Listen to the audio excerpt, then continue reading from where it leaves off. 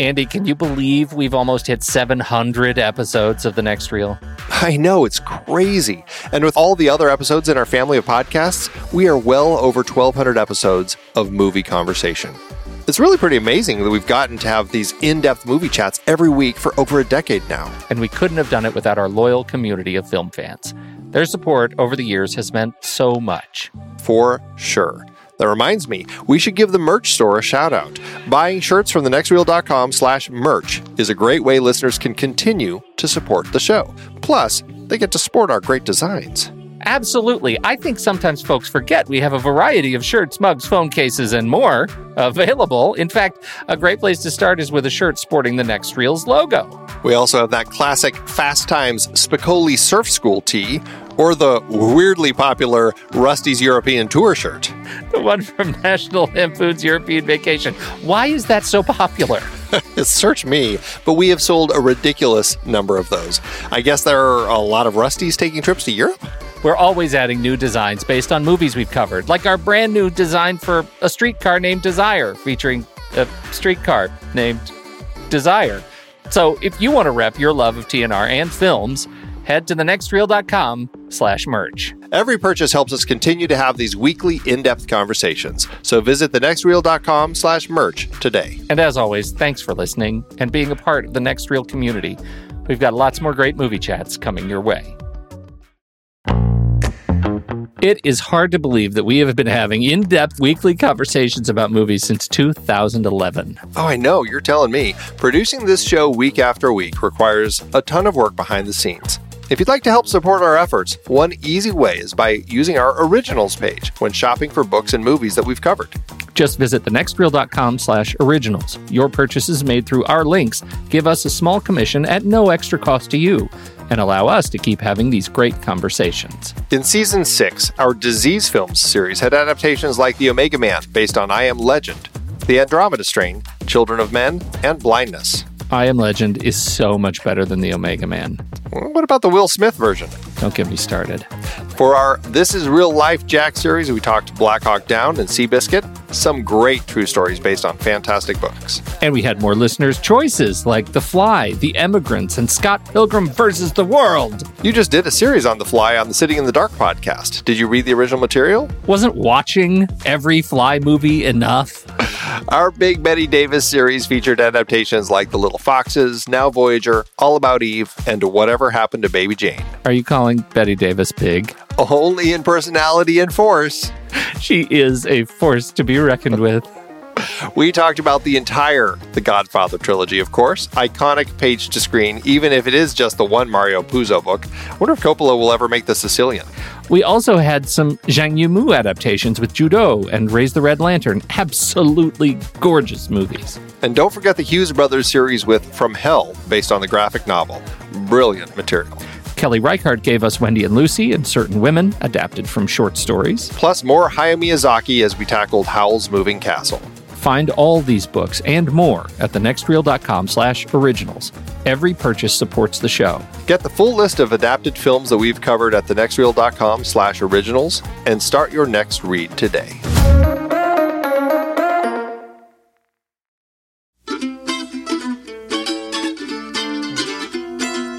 This is The Next Reel, everybody. I'm Pete Wright, and that there is Andy Nelson.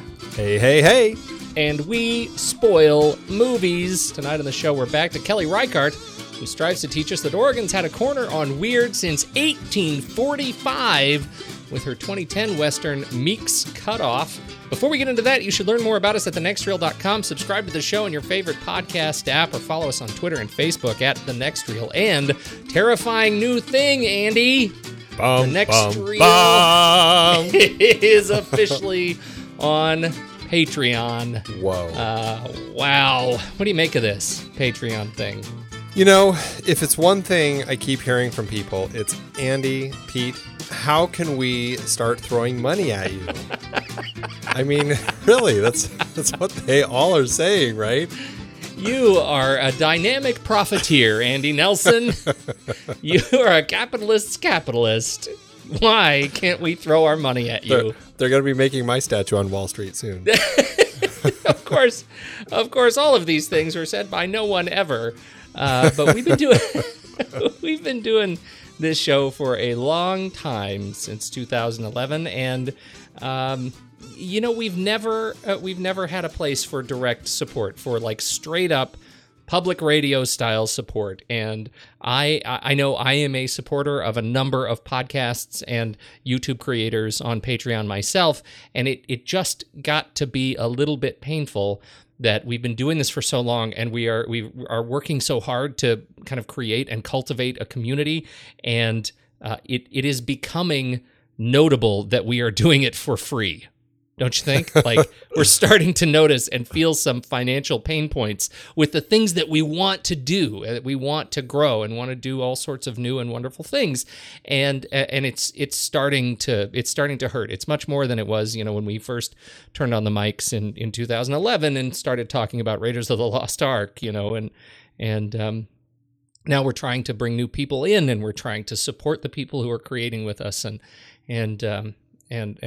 frankly recoup some costs, and so that's why we are on Patreon.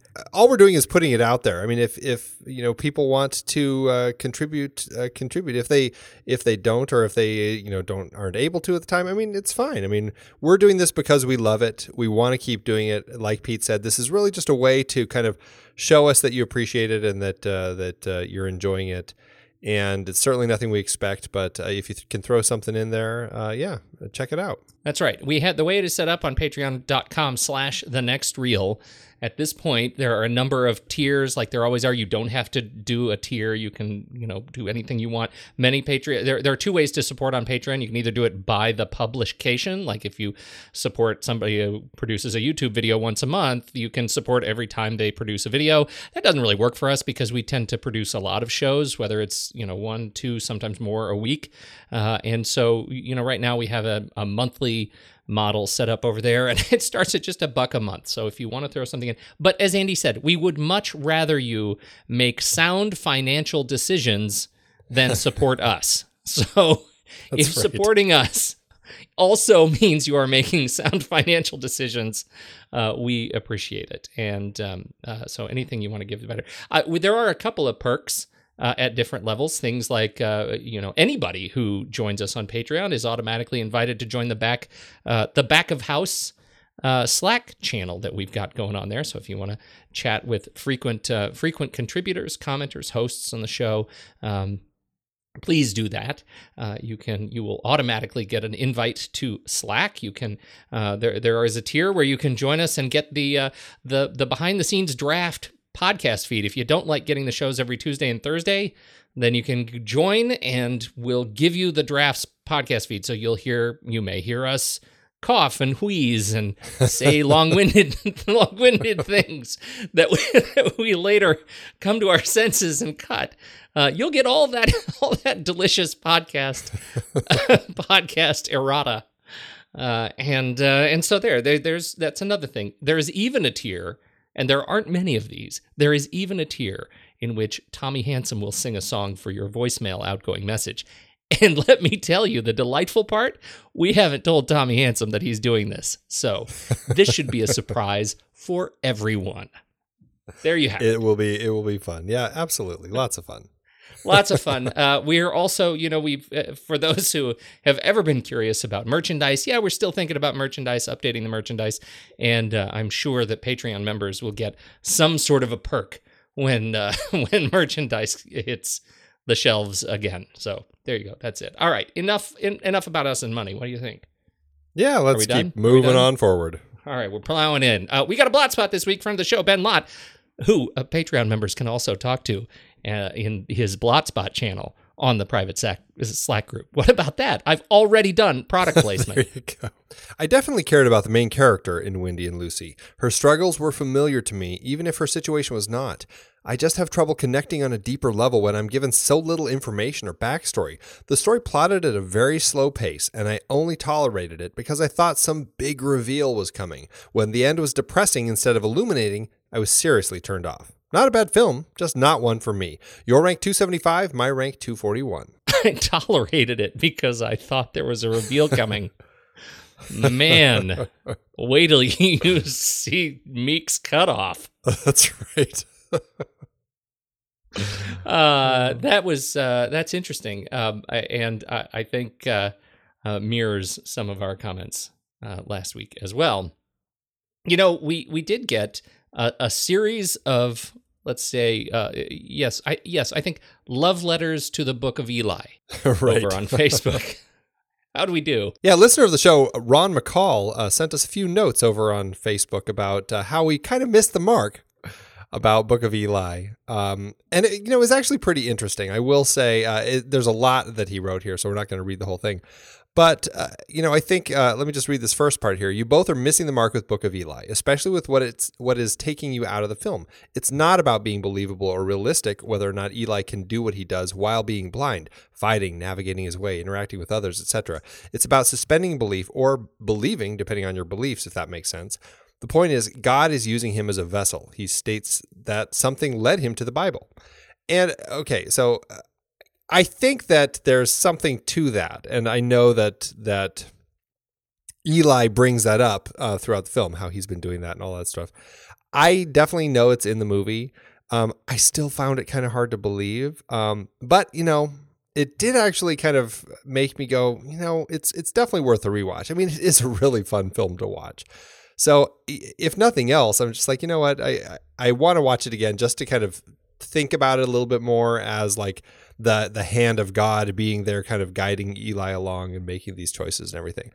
I realistically, I don't think that's so much my issue. And like I said, if Eli was wearing glasses the whole time, I don't think I would have had as much a problem.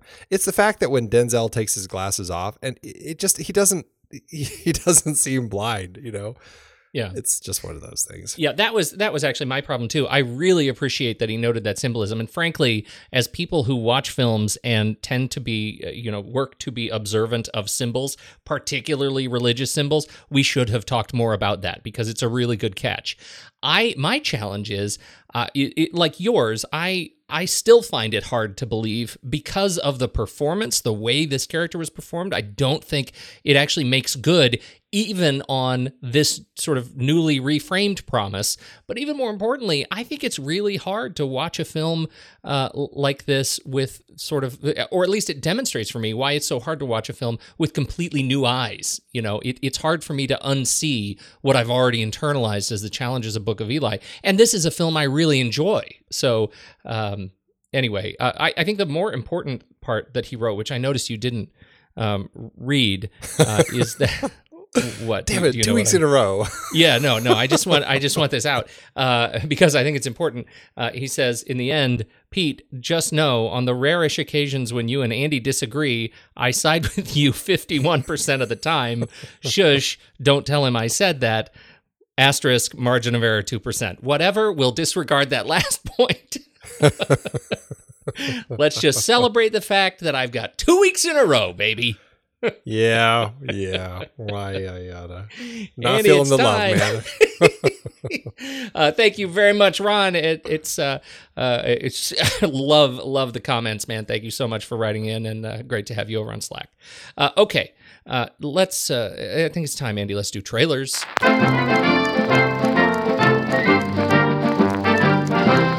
I think you should go first because I've pulled the red band rule last 2 weeks. Dominated every single week. Yep. My film, Andy, is The Journey. This is a highly, when I gather by the YouTube trailer comments, a highly fictionalized account of the story of the political enemies of Northern Ireland. This is the Sinn Féin, Martin McGuinness, and Democratic Unionist Party leader Ian Paisley. Now, it took, what I understand, it took, and I don't know, I don't know anything about the real history here. I haven't looked into it at all. I know that it is referred to as the Troubles. It is an incredibly challenging and deadly 20-year period or more in Northern Ireland and this sort of search for peace. And all of that is compressed into a car ride. It's essentially a road movie where these two political leaders are put in a car and are driven around Northern Ireland until they come to terms with each other and learn to appreciate each other and bring peace. Now, what I understand is that didn't happen. I'm picking this trailer for a couple of reasons. First, John Hurt is in it. Oh, man, I miss John Hurt. Right? Yeah. Second, Timothy Spall plays Ian Paisley, and man, does he look great. Lost a ton of weight. He just looks great. And the great Colmini plays Martin McGuinness and also looks great. I think these guys look great together. I'm very excited to see them on screen together. And some of the comments on YouTube, which I think YouTube is really known for its reasoned and subtle and nuanced commentary, they called just the general style of performance some really mean things, which, again, surprised me. So I disagree with it. I think it actually looked great. But the bigger thing is, and we usually have challenges when true stories are so heavily fictionalized, there's some challenge in there for us to watch these films. And my pitch with this trailer in particular is this not just the kind of story we probably need right now? That has the door opened to me for this kind of highly fictionalized story. And there was one comment from somebody who says, and again, YouTube is also known for its credibility. This person says, I knew some of these people, and the story that this film tells was not actually that far from the truth. So, I don't know. But between now and when this film launches, or when this film is released in the United States, I'm very excited to learn more about it. It was a part of history where I was too young to really have a dog in this particular fight. And so, I'm interested in learning more. It's got an incredible, from the looks of it, incredible cast, directed by Nick Hamm, written by Colin Bateman. This looks like the first kind of big thing from Nick Hamm and Colin Bateman. I don't know much of their work, but they appear to be local guys. They are from Belfast and Bangor, County Down, Northern Ireland, UK. There you go. What do you think? Did this appeal to you? It does. I feel bad because I am not. I'm a little blind to this little piece of history. I think I kind of missed the whole thing. Although it wasn't that long ago. You make it sound like it happened when we were kids. It was. My understanding is it was 2006. Oh, that was not my understanding. I thought it was from through 98, like 78 through 98. Looking on Nick Hamm's Wikipedia page, it says the drama is a fictionalized account of political enemies Ian Paisley and Martin McGuinness's real journey to peace and friendship in the 2006 St. Andrews Agreement. Interesting. Okay. But see, that's why I love films like this, because it does illuminate a piece of history that I'm not aware of, like Hidden Figures, things like that. I really enjoy. Yeah. Despite the fact that there may be inaccuracies in the way it's told, I think oftentimes it's the spirit in which it's told that it's trying to get across the realities of the situation, even if they change some of the facts. So I'm inclined to see this one. It does look pretty interesting and enjoyable. Interesting, just reading about it. It sounds like the original cast, what they were planning to move forward with, was Liam Neeson and Kenneth Branagh. Which, what do you think of that? That's a really interesting pairing. An interesting pair. I love that idea, but obviously that didn't move forward with that. Nick Hamm, I guess he did the cult or the film that kind of got some cult acclaim in 2001, The Hole, with Thora Birch and Keira Knightley, which I don't know if I feel like I've heard of this one, but I don't actually know. I don't know what it is that I heard about it, other than I think it was because it was really Keira Knightley's kind of breakout film. But anyway, that's something that he was behind. I don't really know much else about these the filmmakers though, so I am curious about this and the piece of history. So I will say though, I really had a hard time watching Timothy Spall and his fake teeth in the trailer. I could not stop staring at them. It just looked so fake. So. I hear you, but you got to look at the real guy before you make that kind of judgment. No, he looks just like him.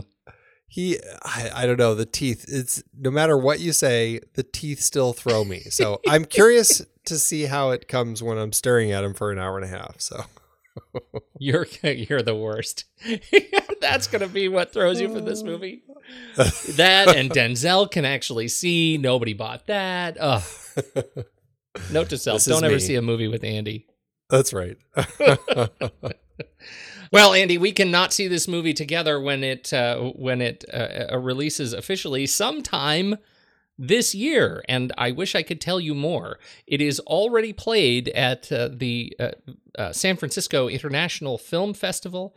It opens in the UK May 5th, 2017, so it's coming, but no specific release date for The Journey here in the US. Well, that sounds great. My trailer, Pete? That sounds great. That sounds great. Let me just move past yours. Oh, no. But it's just because I'm so excited, Pete. Mine is Thor Ragnarok, which the teaser dropped today, which it's really kind of a trailer. I mean, they give you a lot of the story. They give you a lot of the images of characters and everything. And I've got to say, man, I got so excited about this movie. It looks so stinking fun. It looks like they took a little dash of Guardians of the Galaxy, kind of some of that vibe. You got just kind of that great comedy that Thor has shown throughout kind of the different films that he's been in. Taika Waititi, as soon as I knew that he was directing this, I just got super excited because I really enjoy some of the films that he's made. I think he's a really creative director and a lot of fun, and I think he brings a lot of fun to this. And I think Marvel has done a great job of finding directors who bring fun to their movies. Now, here's a little quiz for you, Pete. Of the films in the Marvel Cinematic Universe, what number is Thor Ragnarok? Can you... do you want to venture a guess? So wait a minute. Are you asking me in the whole series of Marvel movies, or in just the Thor movies? Well, it's easy in the Thor movies, which one it is. In the whole series of movies in the MCU, what installment is this film? Do you know? Jesus, is this like 19? It's close. This is 17. This will be the 17th movie that these guys will have cranked out.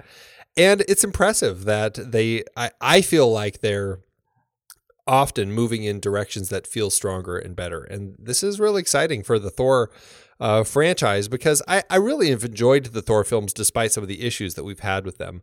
But this one just looks, I mean, this is kind of a Thor taking place in his world. I mean, it's Ragnarok. I mean, this is kind of, this is the story when Kate Blanchett, who is playing, what's her name? Hela.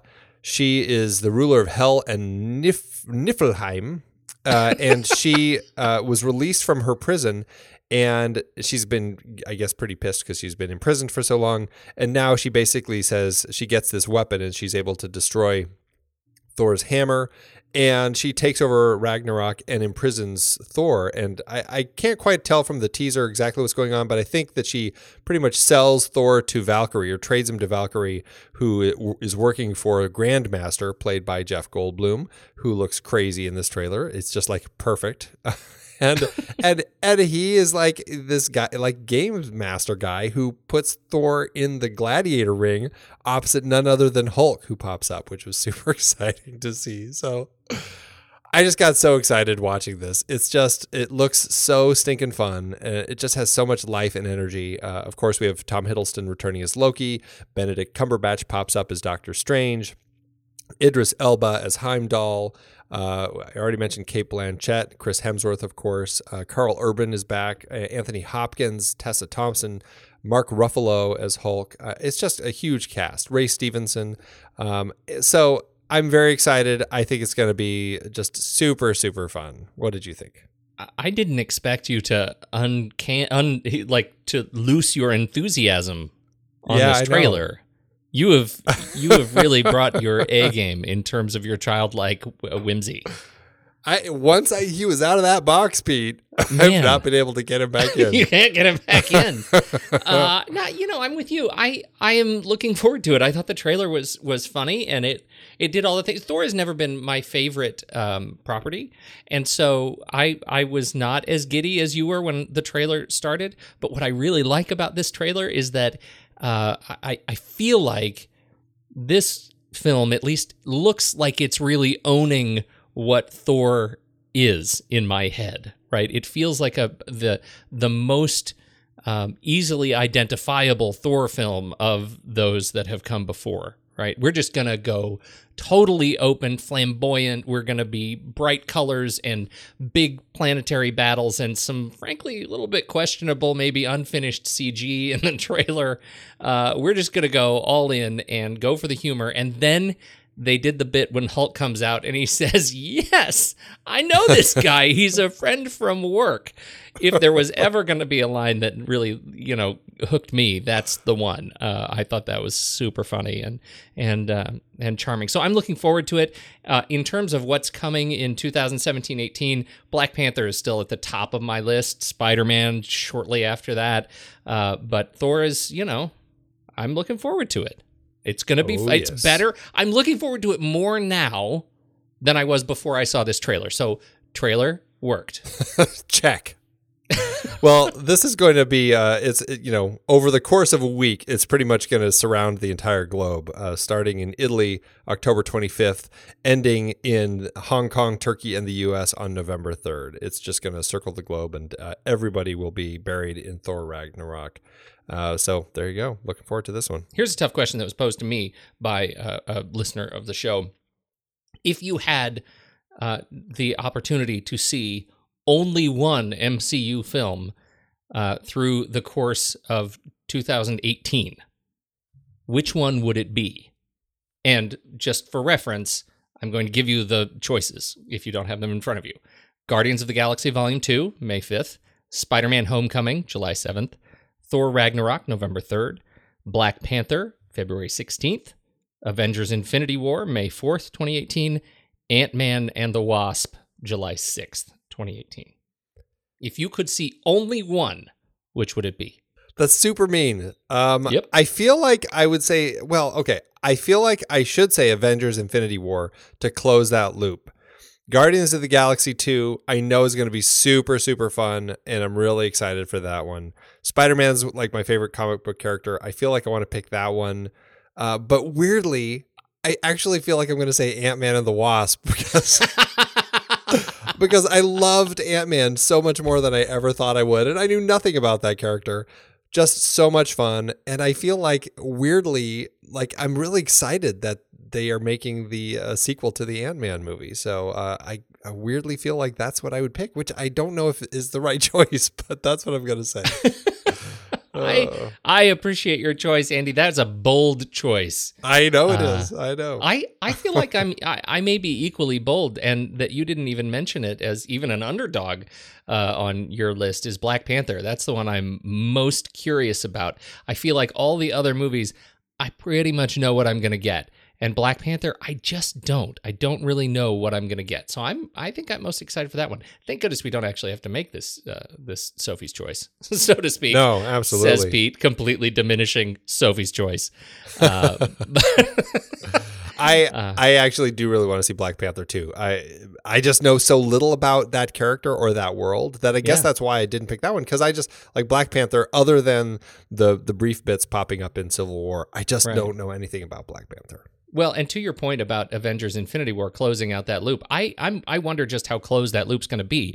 This 2019 is a May 3rd release date for an untitled Avengers film that is once again directed by Anthony and Joe Russo, that is once again written by Christopher Marcus and Stephen McFeely. It doesn't really feel like we're closing out anything on that series. So, yeah, it's going to be kind of I'm guessing a kickoff for a Phase 4, perhaps? Yeah. Whatever it is, Andy, we're all just playing our parts now. This was written long before we got here. I am at your command. In the sweat of thy face shalt thou eat bread, till thou return unto the ground. And now, lest he put forth his hand, and take also of the tree of life, and eat, and live forever. Well, if it's riches you're after, there's riches aplenty. That's the truth. You mark my words. Meek's Cutoff, Andy, 2010. We're back with our friend Kelly Reichardt, writer John Raymond, who did the screenplay, and stars Michelle Williams again, Bruce Greenwood as the titular Stephen Meek. Will Patton is back, and he's still fixing wheeled vehicles. Zoe Kazan, Paul Dano, Shirley Henderson, Neil Huff, some other folks. This was... it is the story. It's a loosely fictionalized story of settlers traveling through the Oregon high desert in 1845 with what they imagine to be, and slowly learn to be, a fraudulent guide, and they are in some harsh conditions, and they run out of some important liquids. and therefore there is stress. How did Meek's Cutoff hit you, Andy? How did it hit you, particularly as a follow-up to last week's film, Wendy and Lucy? It's interesting. I had only heard high praise for Meek's Cutoff going into it. So I kind of was expecting to get something much bigger than Wendy and Lucy. I mean, that got a lot of high praise too, but I guess it just seemed like Meek's Cutoff was like something that I just heard on a number of critics who really just loved it and everything. And so I was kind of expecting something that kind of a little bigger, especially because it's a period piece. There's a lot going on in the particular story that they're telling here.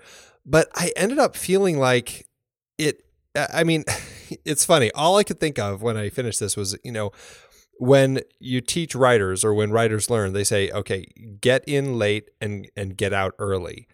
When you're writing a scene, because there's a lot of fluff at the beginning and end that you often can cut out because you just don't need it. It's just padding for your scene. I kind of felt like the filmmakers here took that to heart. They just kind of did it for the whole film.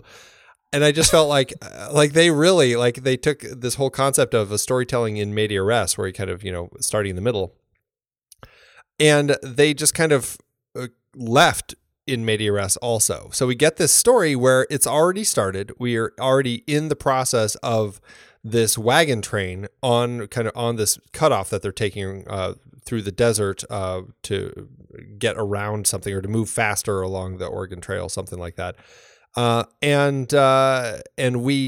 The movie ends before we even get to the conclusion of the story. So for me, it was pretty unsatisfying. I wasn't very thrilled by the film going experience. I can kind of see what the filmmakers were trying to do, but on the whole, I was unsatisfied. The way I was looking at it was that there's something different between dramatic context, which is what this film to me is longing for, and historical context, which is what this film delivers. We see this family going through the struggles in a historical context, which I get the feeling that they want us to care about because history was challenging, and look at the struggles of our forefathers and mothers and look at the kinds of things that happen on the road. But in the absence of, that doesn't inherently or intrinsically create a dramatic context. And I feel like this film is pretty much totally void of dramatic context. Absolutely. Even when we have a moment where Michelle Williams' character, Emily, kind of confronts Meek with her shotgun to prevent him from killing the Indian, I just didn't feel anything. I didn't care. I mean, it was kind of an interesting moment, I guess, but I just didn't, there was no connection I had with these people. I understood that they were frustrated with Meek and that they couldn't tell if he was lost and wouldn't admit it, or if he kind of knew where he was going but wasn't very good at it, or what. I mean, but the fact that that it leads to that moment, it's just like, oh, okay. I mean, it really just, the whole thing kind of fell flat for me. Is the film missing a third act? It's hard to kind of pinpoint that when you're looking at this film, and maybe it's just going to be something in general with Kelly's films. Is she even using, or John as the writer, using kind of the 3-act structure when they're putting a story together? It just feels very much like they're just kind of telling this little piece of story. And I mean, it does kind of feel anticlimactic. And I mean, I felt when I watched the film, that line that you used to kind of start us off, I actually felt like was kind of exactly what they were trying to say here. You know, the whole thing, we're all just playing our part now. This was written long before we got here. I kind of got like, oh, that's kind of what she's trying to say. And now we end on a shot, of the Indian walking by himself. That was kind of, I guess, maybe where they were going with it. But I don't know. It's like, is that enough for a climax of a film? Is that kind of constitute a third act?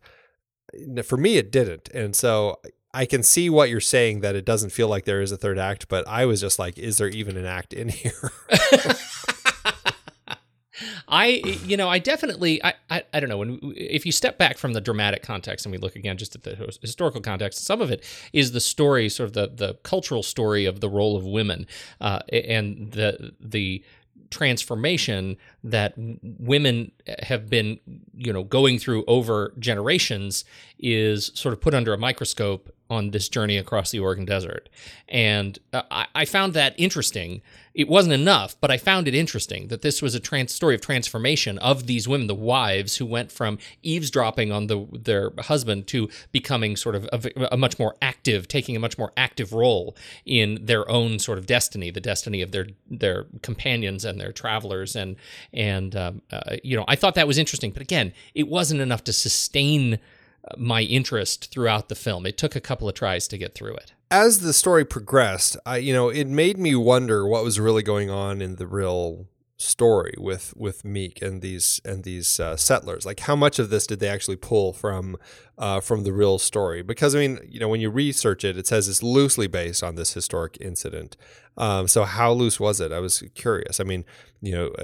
The whole idea, you've got this moment. It's funny just kind of researching it and looking stuff up about this particular journey. And this whole Meek Cutoff, it is a real thing. Stephen Meek, you can go look at read all about him. There's all sorts of stuff written about him. But there's a moment that you had mentioned in our notes about how Paul Dano's character is carving Lost onto the wood, which I thought was kind of interesting. But I really didn't know why, other than, was that a weird screenwriter's way to say, hey, we're lost, without saying we're lost? It seemed kind of odd to me that that's the direction they chose to do that. But then at the same time, when you're looking at Meek, the kind of images and stuff from Meek Cutoff, there actually is a carving in some wood that there's a photo of this where somebody actually carved it. And I thought that was actually interesting, although it's completely, it doesn't say lost. It's the date, 1845. It looks like it says 1845 Josta Meeks. And I don't know what that actually means. I don't know what Josta is, but it's interesting. It's like they threw that in because it's historical, but there's no context for it. And again, that just goes back to the just general problems of the film. One of the things I think they do really well is allow the atmosphere, the landscape, to become an active character in the film. We talk about this sometimes, where the setting is a sort of mysterious, activist character, and they really do. And I don't spend a lot of time in this part of Oregon. If you're not familiar with it, it's way out east, and Oregon is, it's not the biggest of states, but it's big enough that we actually have a number of different really dramatic climates, like this sort of Westfall, unincorporated kind of Harney County, Malheur County. These places, range from farms, ranches, to just straight up high arid desert, and I feel like they did a nice job of showing, of demonstrating that, and the role that the terrain has on the journey. It's only when you kind of look at where this place is on a map and look at how far it is from ultimately where civilization ended up, which is mostly, near the coast of Oregon, you realize how far these people were from anything, right? Relating to lush green, the things that you normally think of Oregon, terrain. So I liked that part of the story. But again, I feel like I have a sense of that because I live here and because I know the terrain of my state. I wonder, how did that hit you? Did it mean anything to you? Did you find that of substance? No, and that was what was so frustrating. As a period piece that's based on fact, it's like I wanted to learn a little bit more about it.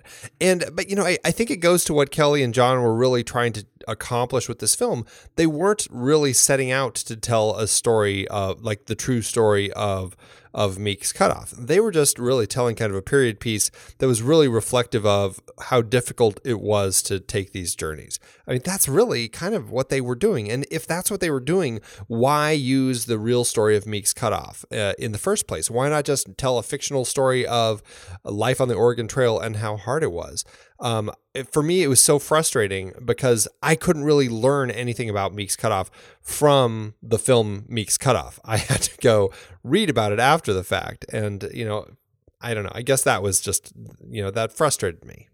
So John Raymond again is behind the script. Do you get a sense for how, any additional points on sort of his narrative structuring of the film? And again, particularly in comparison to the strange kind of joint writing partnership they had on Wendy and Lucy. I mean, what's your sense of the overall narrative? For me, this really felt much more like a short story than a movie. I was curious if this was something that he had been working on as a short story and couldn't quite get it to work, and it's just like, oh, you know what, I'll just write this as a script, or exactly kind of what the origin was, because it wasn't something that was in any of his short story books. This was an original screenplay that he had written. Maybe it was just a piece of history that he was interested in and thought it'd be interesting to tell this story. Again, I just don't. I mean, I appreciate the way that elements happen within the film. I actually found it interesting enough to kind of go along for the ride, so to speak. I liked kind of some of the scenes, some of the character interactions, the way that people spoke felt, it had kind of an authentic feel to it. I enjoyed all of those elements with it. I just didn't feel like there was a good sense of connective tissue really tying everything together. I didn't feel like there was a good way to really get a sense of who these characters were. Like you said, I didn't know who to care for very much. It was, other than them mumbling about how they didn't trust Stephen Meeks and that the men are over there deciding, if they're gonna hang him or whatever they were doing, and going to the ending when it's just like, they're still on their journey. I didn't feel like, I don't know, it's like they were trying to do a story.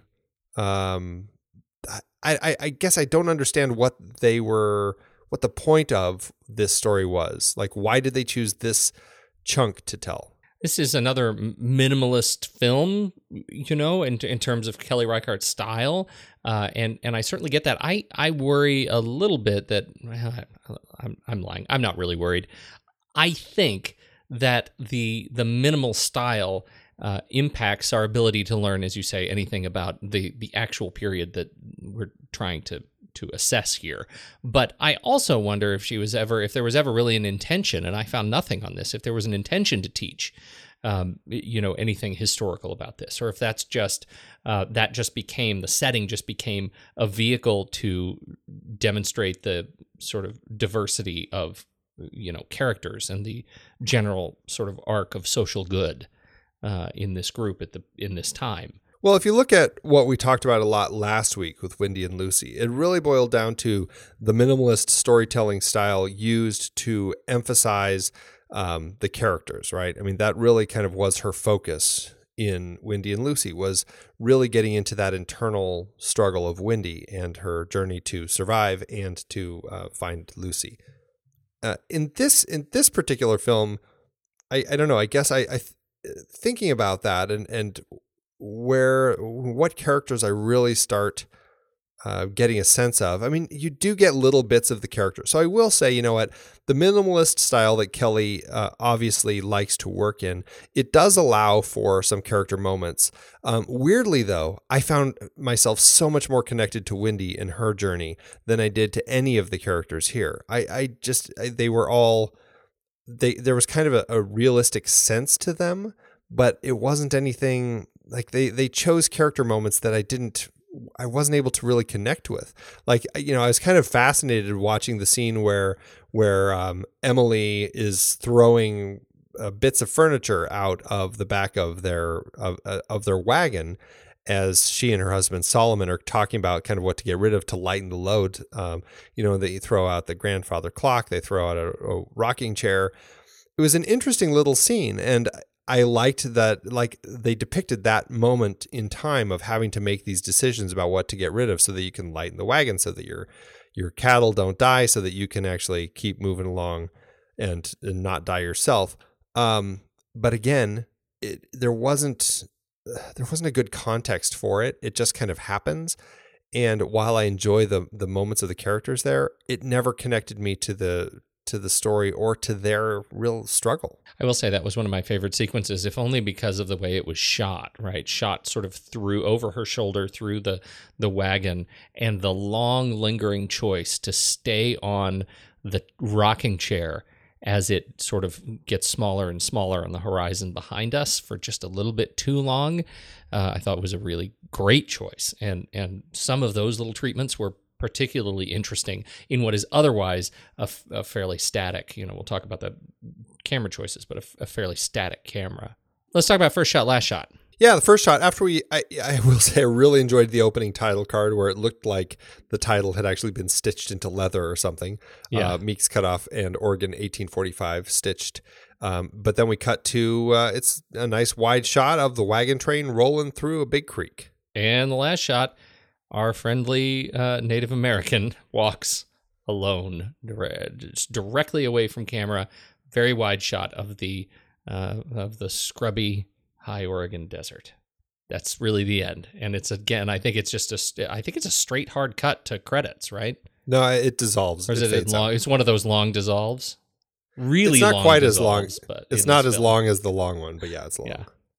Yeah. So there we have it. Is there a nice connection between the journey here? Does this give us a great narrative cycle between the first and the last shot? I don't know. I mean, I'm going to be grasping at straws here because I just don't know exactly what she was going for here. But in the beginning, you have the whole team, all the different people in the group kind of cutting across. You see everybody as they kind of roll through this creek across to the other side. In the end, you get this Native American who's kind of walking them away. And, Meek's last line is talking about how, we're following him. He's the one now who's kind of in charge of all of us, and his decisions are going to be making, we're either going to be live or die based on the choices that the Native American makes. So to that end, it's like, okay, so it ends on the solo shot of the Native American walking away. So it's like, so is he representative of the whole group now? I'm not sure. I don't know if I feel like there's a reason. And actually, I really liked that last shot. It was a really kind of beautiful shot, but I just don't know if I really saw the connection. I'm with you. It's lovely, but I don't get it. Or at least I'll say there's nothing that really was intuitively easy to grasp. The casting, again, was done by Laura Rosenthal, and we've got Michelle Williams on board as Emily Tetherow. Yeah, not a lot to say here. I think that it's interesting the way that they wrote it. Again, nicely based on kind of the giving us a sense of the history. The women were kind of not speaking as much as the men. When they were speaking, it was mostly in and amongst themselves or quietly to their husband or something like that. And I thought it was pretty interesting the way that they portrayed that. And Michelle Williams, I thought, she did a great job in this part for what it was. I didn't connect with her as much as I did in the more contemporary Wendy and Lucy. I found it harder to buy her in this period. And I'm not sure if that's a function of, script or a function of just, I know her too well in other things or what, but I had a hard time understanding her struggle, as a character. So, and it didn't really feel like a Michelle Williams movie, right? I mean, I came into this thinking, well, this was much more of an ensemble piece than I expected it to be. Just a couple notes about her is, first, I just kind of cheekily wrote down that, well, at least she speaks more than Jason Bourne did in his last film. Yeah, that's actually very funny. Wasn't saying much because she just there's not a lot to her part. It's a lot of just kind of being and doing throughout this film. Also, to your point about her, a better sense that she was kind of really the one leading the story. The movie poster always is kind of I don't know. It struck me as a really odd movie poster because it's kind of this weird yellow color, and she's it's the shot of her holding her gun as she's pointing it at Meek, but it's kind of a drawing of it, and I never quite figured out exactly what they were going for with the poster. It was just kind of strange. But again, it's like, hey, it's Michelle Williams. Check out this Michelle Williams movie. is exactly what the poster seems to be advertising. But like you said, it's not. It really is kind of just this ensemble story of this group trucking along. Well, is what it is. Bruce Greenwood, on the other hand, is the most interesting thing in the film, for my money. Yeah, and I would love to have seen a story of Meek's Cutoff that really gave a lot more meat to all these characters, especially his, because I really wanted more of him. He was such a fascinating character. And Bruce Greenwood's just such a great actor. And this was like the last thing I expected to see him in. Was playing this giant, just a hairy, kind of a trapper explorer sort of guy. I wanted what I wanted out of this film once he came out of the tent and kind of clears his throat and spits and adjusts his pants, and you really don't know that it's him through all the hair and the beard. I mean, he just looks great. What I realized I wanted about 15 minutes into the movie is I want an unreliable narrator that is Meek's, and I want him telling the story of Meek's Cutoff the way he would tell it. If he's really a fraud who doesn't know where he's going. Like, that's the movie I want to see. And this was not that movie, but the Stephen Meek that I wanted was in there. Oh, yes. I agree with that much. The rest of everybody, with the exception of maybe Zoe Kazan and Paul Dano, I sort of munged together in my mind. They were all frontier people in long dresses and dirty clothes, and I didn't make a real connection with them. They were interchangeable. It was only in looking up some of these folks afterwards that I realized, for example, Shirley Henderson as Glory White, she was Moaning Myrtle, man. I know, I saw that too. That was the exact awesome. Credit that I clicked with. Yep. It was fantastic. Been in a number of other things, and I think she was fine in this film. But again, because I didn't care, I didn't make much of a connection with her. Any notes on Shirley? No, and in fact, I don't know if I have any notes on anybody. And weirdly, I think other than Bruce Greenwood, I would lump Michelle Williams into that munge of everybody. Yeah. Michelle Williams, Shirley Henderson, Neil Huff, Paul Dano, Zoe Kazan, Tommy Nelson, Will Patton, Rod Rondeau. They all kind of played their part, and it was minimal. It was it was interesting to see, but other than Bruce Greenwood, none of them stood out to me. Well, then let's talk about getting it made, Andy. The cinematography was by Christopher, how would you say that? Blauvelt? Blofeld. Yeah. I think it's actually Blofeld. Oh, whoa. He needs to do a Bond movie. Right? What did you think of the cinematography? I often have this challenge sort of between cinematography and editing. And so I feel like I have to lump my commentary together. There is something to, this film it's telling the story that doesn't have a lot of variety to it from dramatic beat to dramatic beat. And the combination of that with a camera that largely doesn't move, that is adept at showing large landscapes, that takes great time to show space, to show the wagon train moving across the horizon, or to show medium shots of people walking, or of these sort of reverse tracking shots where people are walking toward the camera for long periods of time, and editing choices that, again, this was edited by Kelly Reichardt herself, that really leverage those long cuts with long dissolves and few cuts. And I find that combination to be deadly for my attention. As beautiful as it is to sort of watch the first 15 minutes, I think it's lovely. It's tough for me to stay attuned to the film because there's nothing visually that keeps me moving with it. When there's nothing in the story that's keeping me hooked, there's got to be something in the camera that keeps moving. And I just didn't get it in this film. I thought it was lovely. It was way too dark, and man, I wish they had taken advantage of the widescreen because the aspect ratio was miserable. Yeah, so many strange choices here. I did like the color tinting that they did with the whole film, where it just kind of had kind of that, it's not really sepia, but it was just kind of this yellowish tint to everything that just made it all feel dry and pretty blech, which I thought was very fitting actually for the whole film. But yeah, when it was dark and like you have one lantern lighting the scene, it's like really dark. Not quite as muddy looking as it was in Wendy and Lucy, but still dark. And yeah, but the aspect ratio was such a strange choice.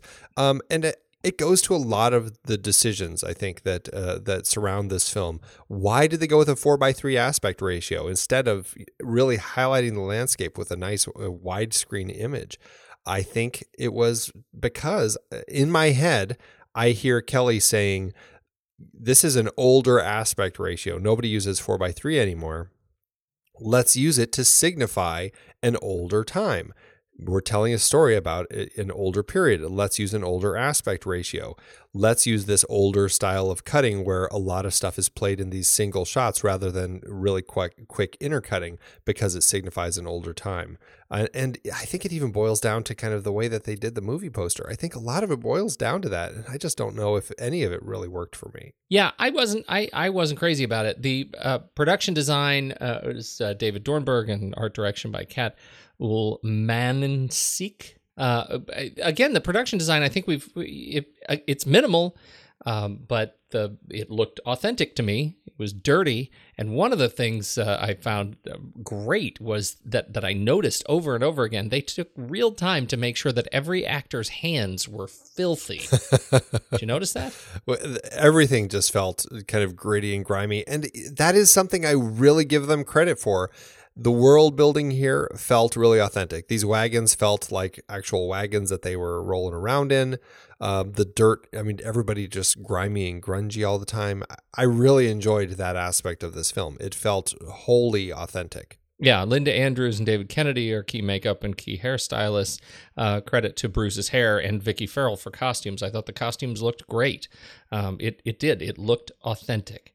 Not much to speak of in terms of effects or stunts, with the exception of the big wagon roll at the end, which was, it was a wagon. It turned over, lost all its wheels. It was very sad. Maybe that's the climax for you. Well, it was. I mean, if you're going to have a climax, that's going to be the one when you lose the wagon. Going back to before we move past the editing, I do want to just talk one more comment about Kelly and an editing choice that she made that I found so interesting. Sure. There's a scene where the wagon train kind of moves on by, and then once they're kind of out of frame, we start this really slow dissolve. We don't. It's almost like we don't even know it's dissolving. But then from the right side of the frame, we see a person on horseback kind of riding in way in the distance. But then all of a sudden they're riding like into the sky, and it's like, what is this? Is it like a spirit of a cowboy? Like there's somebody from the wagon train who died? Exactly what's going on here? But then you realize, it's dissolving. It's just such a slow dissolve that it looks like these people are kind of on the wagon train in the sky before it finishes its dissolve, and you realize, they're just on a really distant hill back there. Very strange choice. And I wasn't sure if she was really trying to say something about, the number of people that they had lost on the wagon train, or if she was saying anything. Who knows? It was just an interesting decision that she made. Yeah, I agree. It goes to this issue that I had with the film where the pacing suffers from some of these editing choices. I didn't need that. I didn't find it. I didn't get the symbolism. I was impatient. And that's easy to get in a film like this. Yeah. I think if they had started where we actually got a little better sense of the characters, like Lawrence of Arabia, for example, which has some incredibly long shots and incredibly beautiful shots, but there's a lot more about the character before we get to those points. So we have more stake in the game. That's the rub. The sound is interesting. Sound and music, I would say, were interesting, particularly coming off of Wendy and Lucy again, where there was such great leveraged use of the train sounds and squeaky wheels and things like that. Here, there's a little bit of that in the sound. We hear a lot of these sort of natural sounds of the wheels on the wagon and the creaking wood, crashing wood that comes out of the out of when she's throwing things out of the wagon. As you already pointed out, there's some, just great sounds of fire and digging and crushing ground, crushing earth. It felt really very grounded and natural to me. And then the music, I think Jeff Grace's score actually supplemented that pretty well in terms of a minimalist approach to sort of augmenting sound. What did you think? Yeah, I agree. I'm a big fan of film score. I really enjoy themes and big scores, big music. And I enjoy some minimal scores too.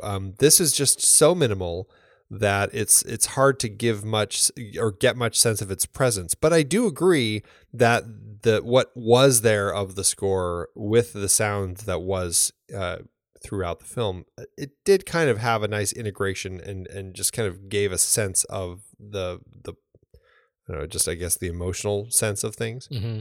Mm-hmm. Well, and that's what it is. And you can actually, I mean, the score was released. You can listen to it. It's very minimal. Oh, I believe it. I think it's like 8 tracks, and I sort of the visual I have is somebody playing some sort of chords on a wind instrument while on a skateboard, riding past you very slowly, and then hitting themselves in the head with a kettle drum. That's kind of what it feels like, and it's good. It's like it's more akin to a guided meditation music than a film score. So I actually listened through a lot of it, and I find myself strangely attracted to it. Interesting. How'd this do at award season? This was it was kind of a festival darling. A lot of people clicked with it. It had 7 wins and 11 nominations at all the different festivals and everything. At the Independent Spirit Awards, it did win the Producers Award for Anish Savjani. And at Venice Film Festival, where it actually premiered, Kelly was nominated for the Golden Lion. However, she lost to Sofia Coppola for her film Somewhere. Kelly did, however, at the Venice Film Festival, win the Cygnus Award, Signis, which it sounds, from reading about it, it sounds like an International Association of the Faithful is what Cygnus is. And it sounds like an award through the Catholic Church that they give to films that kind of represent just kind of the importance of human communication in culture. I'm not exactly sure why it was given to Kelly in this particular film, but there you go. How about the numbers? Did it make anything? It was a bigger film. I mean, I look at the behind the scenes stuff. It's definitely a bigger crew than we saw on the other Wendy and Lucy. When you're doing a period film, it definitely requires a lot more money for costumes, for production design. It's just there's so much stuff you have to build. I mean, you can't use anything that's modern. For Kelly's follow-up to Wendy and Lucy, she did get a bit more money, like you were hinting at there. She got a cool $2 million, which is about $2.14 million in today's dollars. Unfortunately, this may not have been the film for the investors to double up on. The film had a 2-screen release April 8th, 2011, opposite Hannah, the Arthur remake, Soul Surfer, and Your Highness, everybody's favorite pot comedy. Eventually, it made it up to 45 screens, but the film only made about $978,000 domestically and $892,000 internationally, for a total of about $1.9 million, or just over $2 million in today's dollars.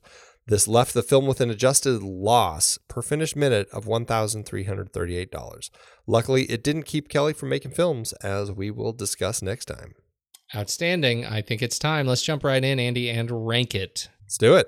Head over to flickchart.com/thenextreel, or you can just swipe over in your podcast show notes and you will find a link to Flickchart. Just tap on that. It'll take you straight to this movie in Flickchart, and you can add it to your list, and let's see how it stacks up on our collection.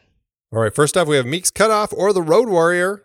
Well, Warrior. There's a Road Warrior road movie head-to-head there. It's Road Warrior for me.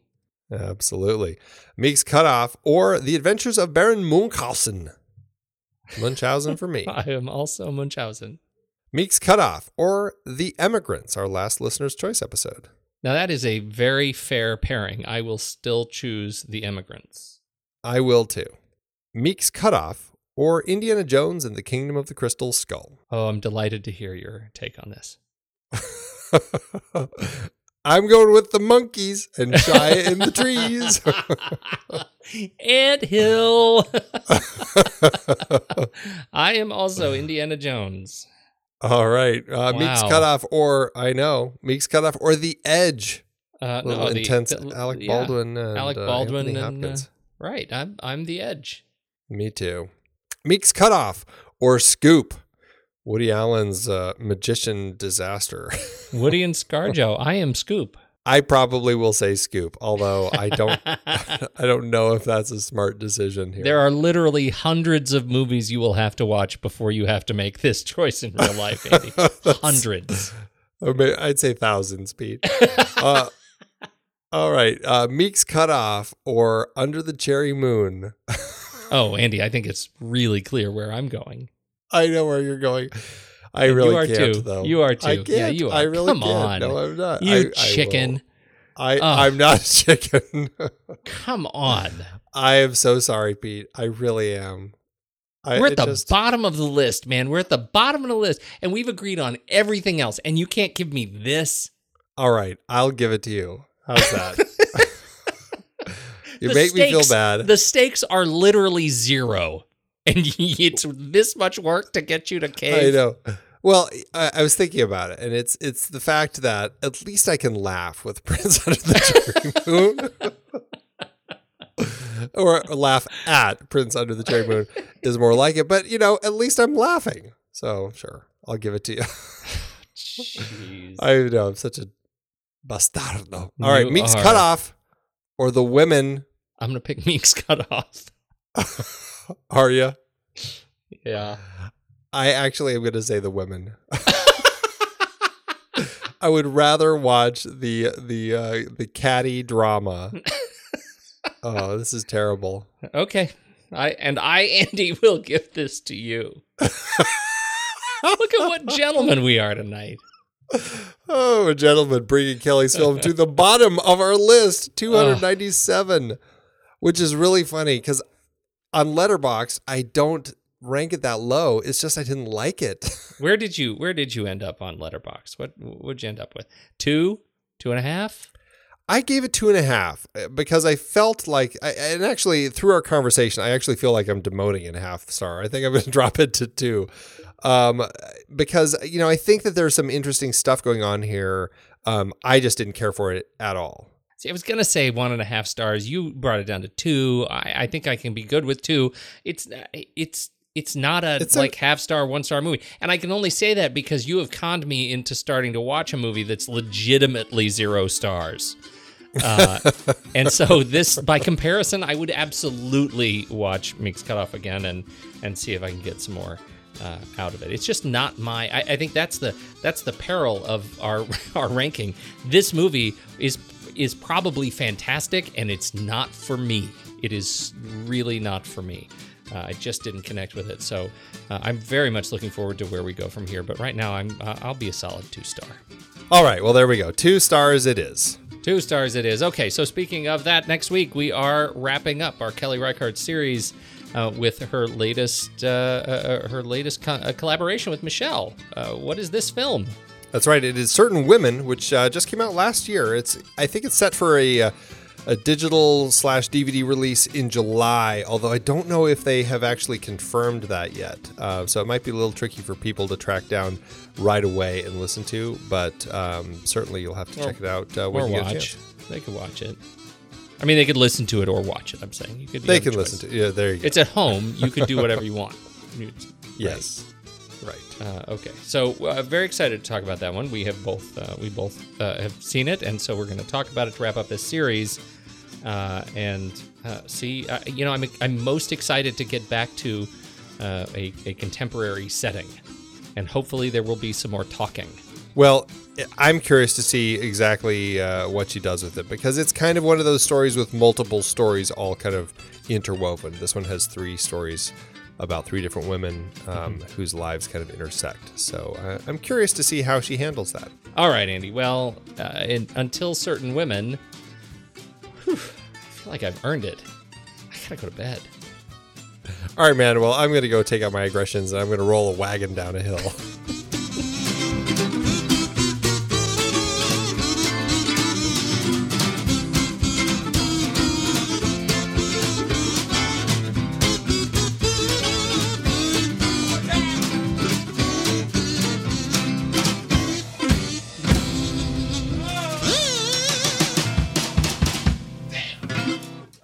Amazon giveth, Andrew.